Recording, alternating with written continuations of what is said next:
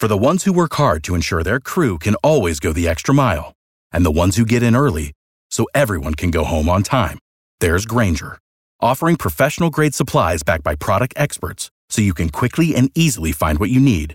Plus, you can count on access to a committed team ready to go the extra mile for you. Call, click Grainger.com, or just stop by. Grainger, for the ones who get it done.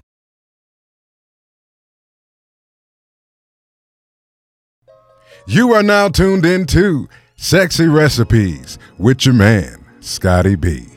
This week's Sexy Recipe, I wanted to get back to something sticky, something thick, something that you cannot wait to put into your mouth.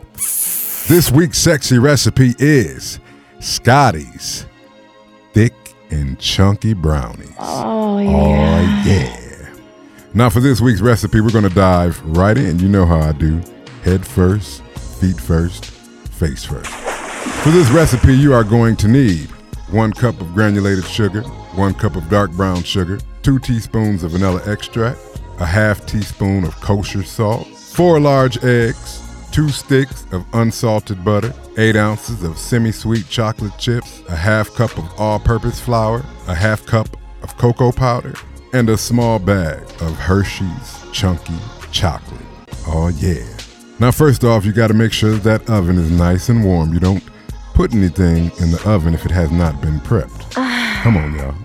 Make sure it's warm, make sure it's inviting, make sure you can feel the temperature. Preheat that oven to 350 degrees. And we're gonna use a 9 by 13 inch baking pan. You're gonna coat the bottom of that pan with butter for flavor. Coated, slathered with only the best butter that money can buy.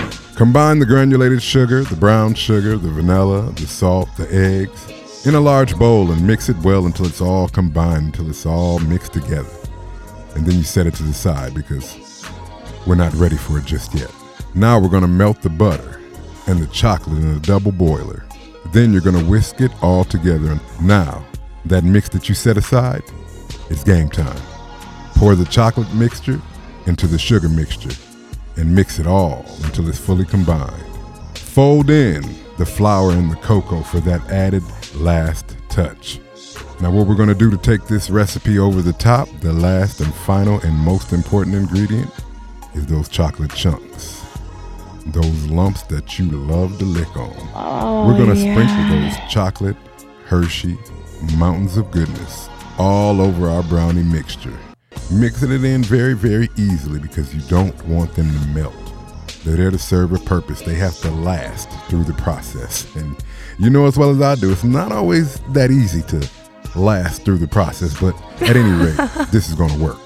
Now we're gonna pour that batter into the prepared baking pan and bake it until a toothpick inserted in the center comes out clean. And I mean clean. Now, you're gonna let it cook for about 25 to 30 minutes because the key with these brownies is you don't want them overcooked. You want them nice and soft and gooey and warm. Oh my God, I'm salivating just thinking about it. Oh, yeah. So you're gonna pull those brownies out of the oven and the smell in the kitchen should be infectious. Those brownies are now cooled off. Cut them into squares, however you like, 3 rolls, 4 rolls. Set that brownie on a plate. You're gonna add a scoop of vanilla ice cream on top and drizzle all over that brownie with chocolate sauce and caramel sauce. Oh, yeah. Now the beauty of this recipe is all these ingredients not only work in the kitchen, but they work in the bedroom as well, baby. So you take that dessert, you take her, mix all of those good ingredients, you, her, the brownies, the sauce, and we'll see how you survive the night. Because with a dessert like this, I guarantee you're gonna sleep through breakfast. You have now been tuned into another sexy, sexy recipe with your man, Scotty B.